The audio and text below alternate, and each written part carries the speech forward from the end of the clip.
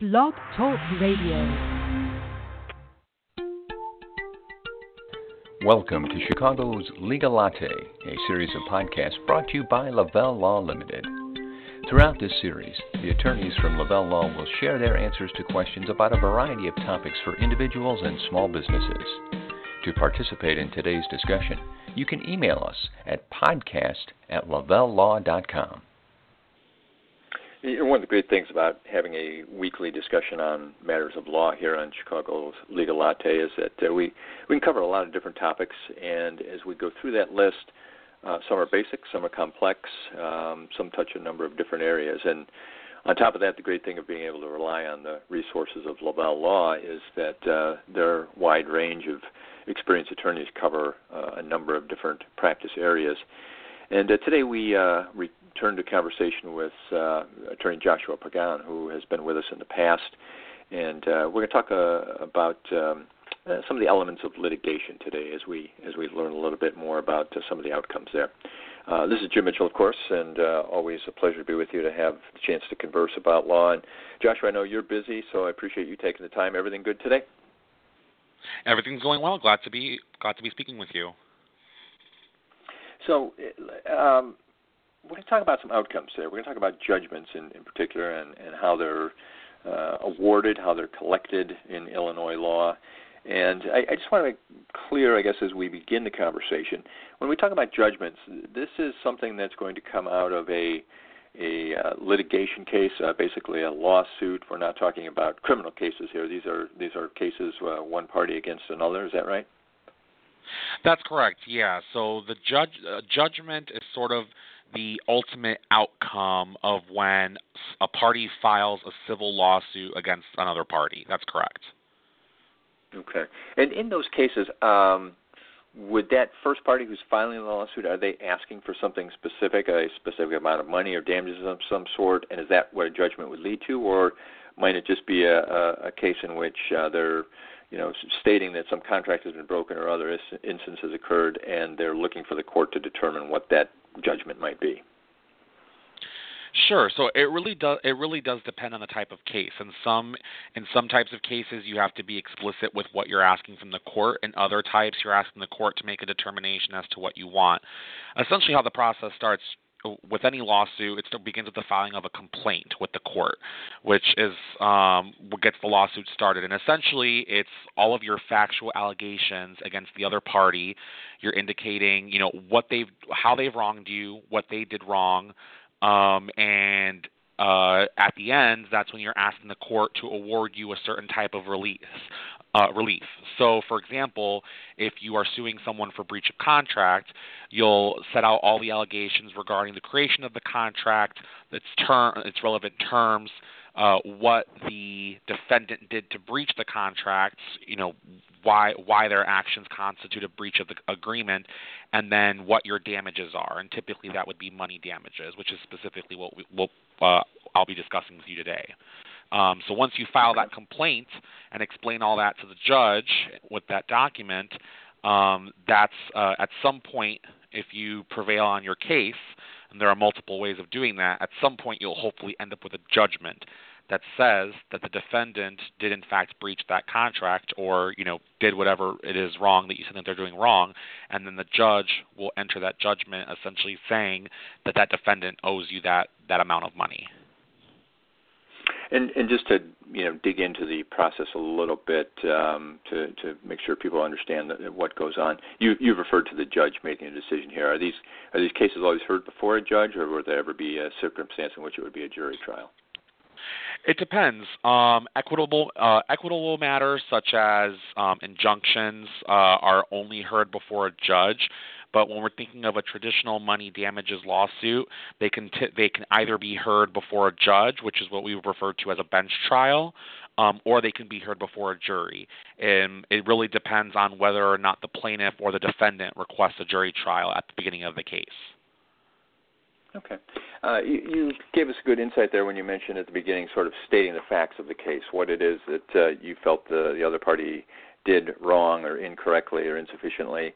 And you start that as your initial premise there as you file the suit. What sort of proof do you have to bring with you? Obviously, if you've got a contract, you can point to the contract or other agreements and discussions. Is it easy to build a case like this when you think there's been a breach, or is there a fair amount of data gathering that has to happen to try and prove your case? It typically depends on what the nature of the case is. So, if we're going to stick with breach of contract with our with our example, if it's something as simple as a landlord-tenant dispute where a landlord is alleging that a tenant did not pay rent, they would allege that in their complaint. And in terms of proof, you could simply point to your bank statements and show that you never received that money. If it's a more complex breach of contract case, which is, one type of matter that we handle here at Lavelle Law and that I've been involved in as well, it can come down to emails, depositions, data on computers. So it really does depend on the type of breach. The more complex the breach, or the more complex the case, the more evidence that you'll need to establish the breach. So it really does depend on what it is, how it is that you're alleging that the defendant breached the contract. Now, that defendant, I assume, can be an individual or an entity of some sort. Should the judge rule in favor of the plaintiff, is it that person or entity then that is responsible for settling that judgment? Well, it depends on who you name in the complaint. Who you name kind of just depends on the facts of the case. So, for example, if it's a landlord-tenant dispute, the plaintiff would typically be the owner of the property or the landlord who's listed on the lease, and the defendant would be the lessee, whoever's named on the lease. When you get into issues regarding whether or not you should name a corporation as a defendant or an individual, that all depends on the facts of the case. But ultimately, if you name a defendant in the case, if you name someone as whether it's an individual or a corporation or an LLC or any other type of entity as a defendant, you're essentially asking the court to make that defendant ultimately responsible for paying your judgment should you get one. We're in conversation today with Lavelle Law attorney Joshua Pagan.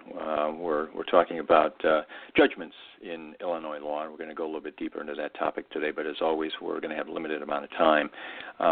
So if you have more questions or things you want to follow up on or learn more about Joshua and his practice, whether it be litigation or other legal needs you might have, visit lavellelaw.com.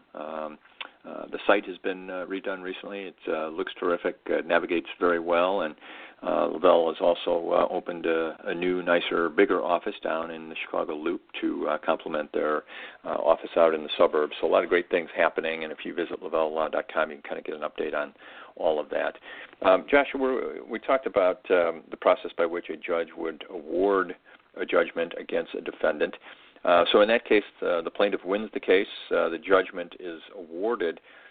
Now, is it the responsibility of the plaintiff to then go somehow collect that, or how do they make sure that they get what the judge has said they're supposed to get? Yeah, absolutely. So it's funny because one of the reasons why I wanted to discuss this topic with you is because we oftentimes see on the news, an injured person being awarded millions and millions of dollars in damages in a verdict or a judgment of some sort. And a friend of mine asked me, "Who's responsible for paying that?" And the fact of the matter is, it's the defendant. It's whoever's listed in the judgment. So assuming we're not getting into complex issues regarding liability. Let's say, for example, a plaintiff sues a defendant and gets their judgment against that defendant. The defendant's responsible for paying it, and ultimately it's up to the plaintiff to collect on it. So many times when clients think about suing someone, they only think about the actual lawsuit and winning the lawsuit itself. Many times clients don't think about the actual collection of the lawsuit. So in many, and I'm sure in many states, but I'm speaking specifically to Illinois. Illinois has a statutory process, what we call supplementary proceedings or post-judgment proceedings, and it's a statutory process that's laid out for collecting on your judgment. And is that a complex process? Does that take time then, or how does that work from a legal process? Yeah, it can be depending on whether or not your defendant has money. So typically, speaking from my own experience, what I would typically do is when I get my judgment, the first thing that I would do is I would get what's called a memorandum of judgment. So if your defendant owns any real estate in Illinois, the first thing I would do is get a memorandum of judgment issued by the judge and record it in the county where the real estate is located, and that gets recorded as a lien against any property in that county that's owned by the defendant. So that's step one. So then and there, you're not necessarily getting money, but you are sort of holding your place in line to collect against that real estate should it come down to it. The other first important step is issuing what we call a citation to discover assets to the defendant. And essentially a citation to discover assets is sort of like a summons where you would have to issue it and serve it upon the defendant, now what we call the judgment debtor, because they owe the judgment to the judgment creditor, which is the plaintiff. And it essentially requires the defendant to come to court and answer questions regarding their financial picture. So you can ask them questions regarding their bank accounts, their savings accounts, vehicles, homes, boats, jewelry, essentially any sort of non-exempt property that you can then ask the court to turn what we call turn over, meaning the judgment debtor has to turn it over to you in order to satisfy your judgment. And that's obviously a very simplified way of explaining it, but that's the purpose of a citation to discover assets. It allows you to ask the debtor questions to figure out what assets they have that you can take that are non-exempt and turn that into money to satisfy your judgment. And it probably leads us to a whole other discussion. We've only got a minute or two left here, but if in fact they truly don't have the money to pay what they have been told to pay by the court, does that mean the plaintiff just gets what they get, or can they perhaps claim some future earnings, or what happens is it just too bad that's all you get because that's all they have? Well, you have a couple of alternatives. One alternative is you can enter into some sort of payment arrangement with the defendant to, pay the judgment over time. I've done that, and I've helped clients do that as well. And second option is, if they have earnings of some sort, such as, if they have a job, you can also issue a wage garnishment to satisfy your judgment that way.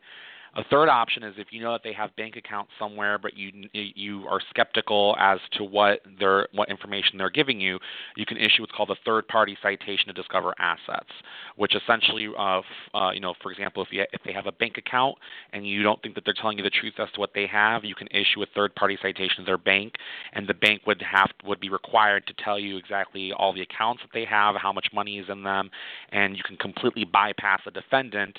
And if they have enough money in the account to satisfy the judgment or an amount that's, above the exempt amount listed in Illinois law, then you can ask the bank to pass it over to you that way. So, if you run into a situation where a debtor, really just doesn't have something, or if you're skeptical as to whether or not they have something, there are alternative ways on collecting on your judgment. And before I let you go, just real quickly, what's the impact going forward in terms of individuals' credit rating if there's a judgment?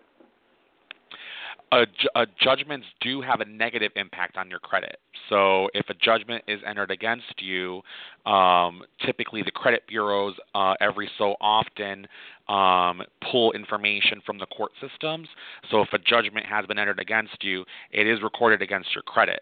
And in order to get that removed, you actually have to satisfy the judgment and get a judgment, a satisfaction of judgment filed with the court and submitted to the credit bureaus. That way, it shows as satisfied.